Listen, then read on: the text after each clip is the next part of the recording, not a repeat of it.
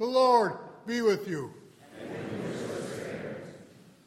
A reading from the Holy Gospel according to Luke.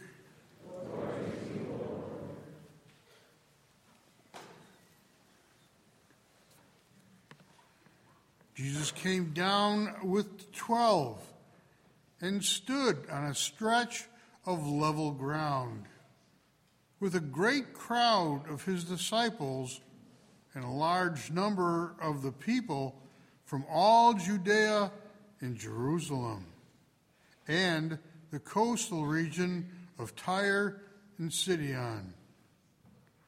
And raising his eyes towards his disciples, he said, "Blessed are you who are poor, for the kingdom of God is yours.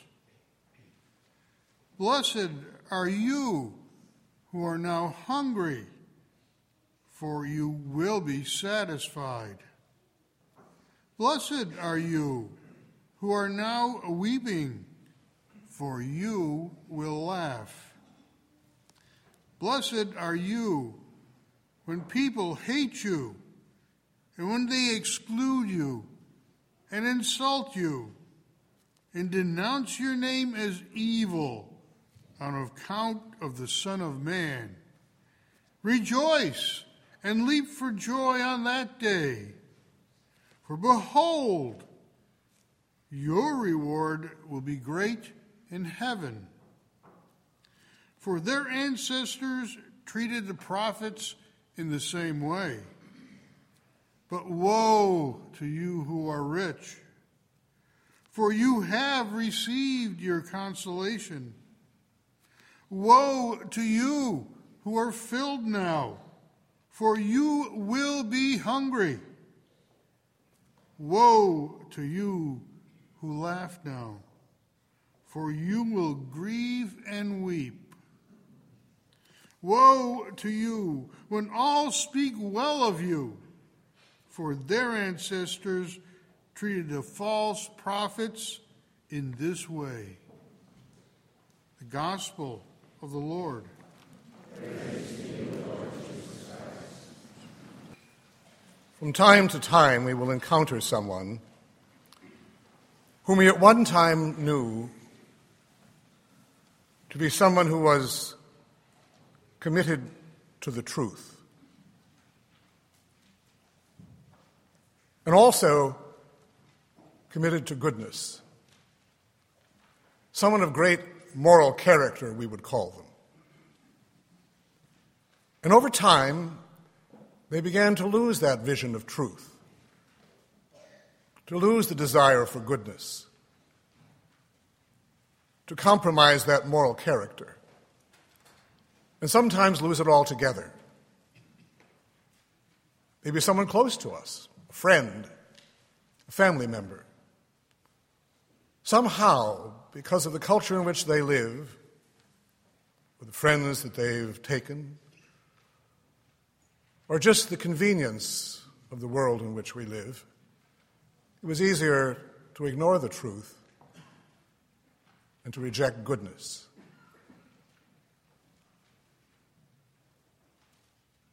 As I said, it may be someone very close to us in which we have seen that. There's a certain fear, it seems, of the world in which they live. They become quite comfortable with rejecting what was once quite certain. Our Lord deals with that in today's gospel. He speaks about that which is blessed and that which is woeful. St. Matthew has 8 Beatitudes. St. Luke records 4, but he gives the 4 woes as well. He begins by saying, "Blessed are you who are poor." The poverty he's speaking of is a poverty of spirit, in the sense that we are willing to empty ourselves of all things that in some way would compromise that which we have been called to be, that would compromise our relationship to God, that would allow us to somehow wander away from that which we once considered to be absolute,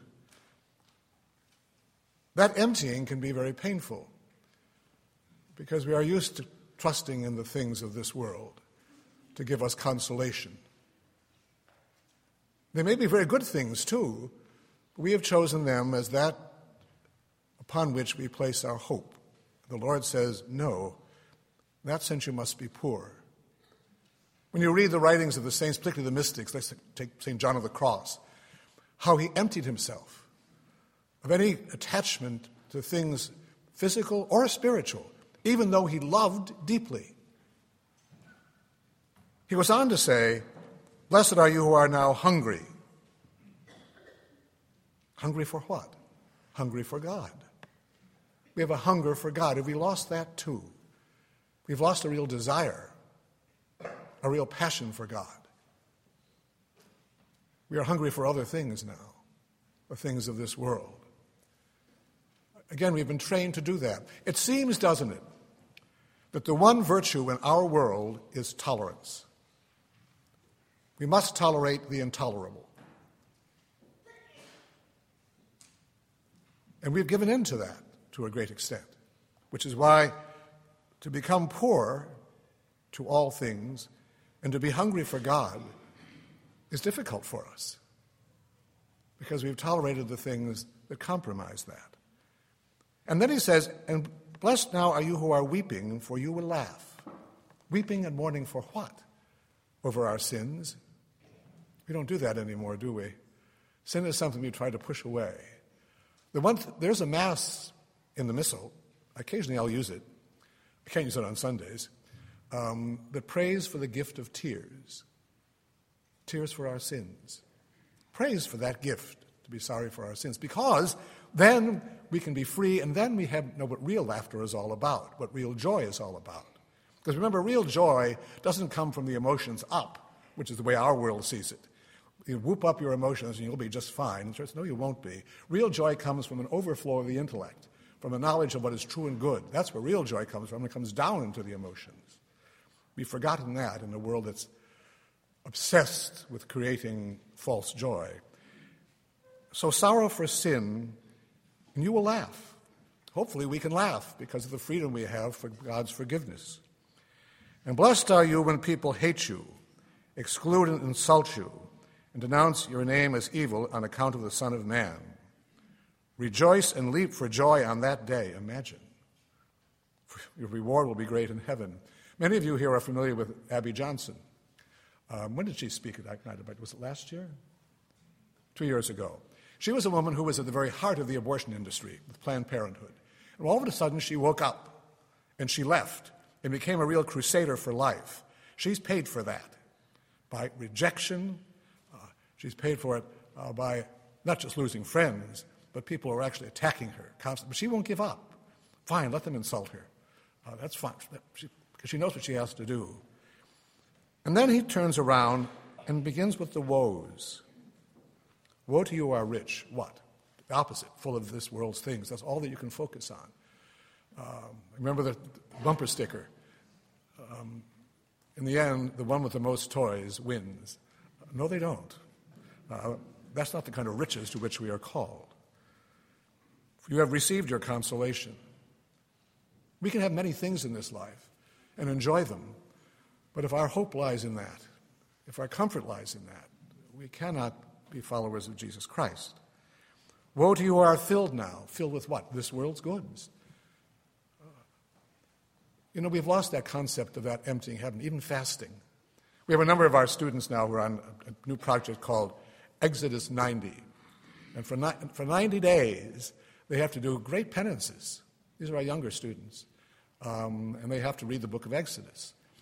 That importance of emptying oneself in order to be filled. But woe to you who are filled now with the things of this world, who are dependent upon them once again, for you will be hungry. Woe to you who laugh now. We live in a world that laughs at all the wrong things, don't we? We do.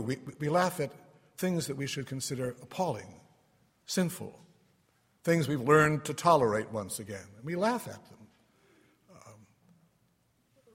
We shouldn't be laughing, because our Lord tells us, you will grieve and weep because you've laughed at all the wrong things You fail to run when you should have run. And woe to you when all speak well of you, for their ancestors treated the false prophets in this way. If we are what we are, people are not going to always speak well of us. From time to time, if we are insulted for the right reason, we should give thanks to God. Most of us have never really had to experience much, even to be spat upon. We would consider that the ultimate outrage. And yet how many people do have to suffer as a result because of their faith, because they live it? And if we do live it, the world will reject us. If we actually speak as we are supposed to speak, we will experience that, and things will become uncomfortable at times.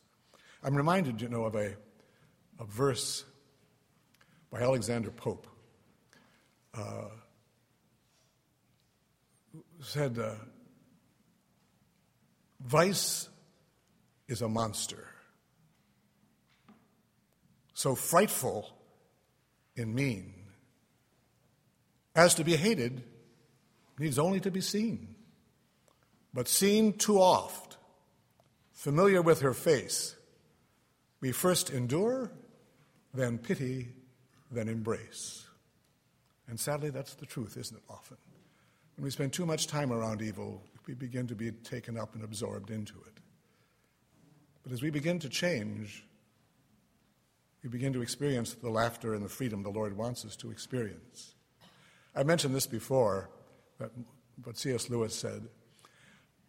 People will sometimes say to me, well, that's just who I am. Really? Who said you had to be that way? If a dog tells me that, I'll accept it. But don't expect me to accept it from you. That's not just who you are. You are who you choose to be. Animals cannot. Trees cannot. Trees don't decide one day they want to be a piece of marble. They remain trees. But human beings can change. Again, C.S. Lewis said, most people tend to become what they pretend to be. So if we really want to be the heroes, the heroic figures that the gospel calls us to be, we have to begin by becoming something we thought perhaps we shouldn't, wasn't natural to us. Fine. So it isn't convenient. So it demands something that we had never expected to have to give. Let it be that. Keep those words. We first endure, then pity, then embrace. But not for us. The kingdom of God calls us to a new kind of love, a love the world will not accept, a love which the world will reject. But you and I have to be the ones who are now setting the world on fire. The enemy has been doing it for a long time. It's now time for the friends of God to pick up that banner. Let us pray. Almighty Father, we come before you, rejoicing in the redemption that has been won for us in the blood of your Son, and trusting in your love and mercy. For the church throughout the world, that her members will empty themselves of all things for the sake of the kingdom of God, and be free to proclaim the kingdom, especially the church suffering. We pray to the Lord. Lord, hear our prayer. For all nations of the world, especially our own, for the healing of races, for racial harmony, we pray to the Lord. Lord, hear our prayer. For all those who are sick and suffering and dying, that they may know that they proclaim the kingdom of God, and the kingdom of heaven is theirs as they unite themselves to the Lord. For those who are greatly tempted, for those who have rejected truth and goodness, we pray to the Lord.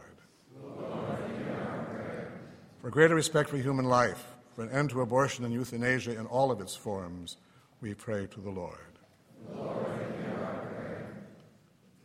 For an increase in vocations to priesthood and the consecrated life, especially from our own parish and diocese, those young men and women who will empty themselves in a unique way in order to make present the gospel.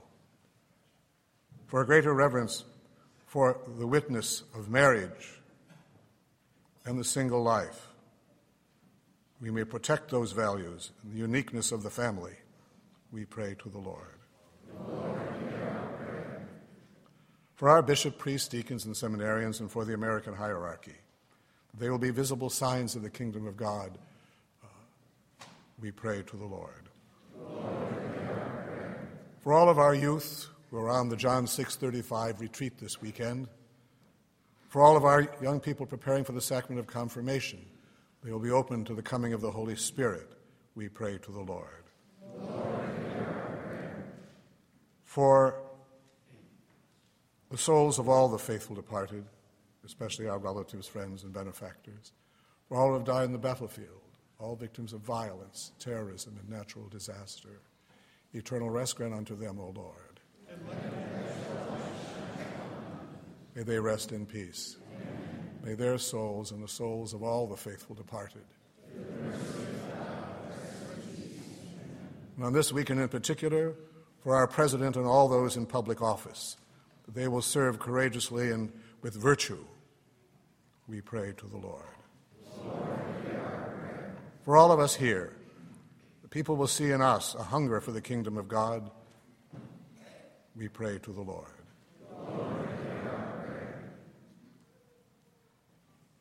We now turn our prayers to those of the refuge of sinners as we sing.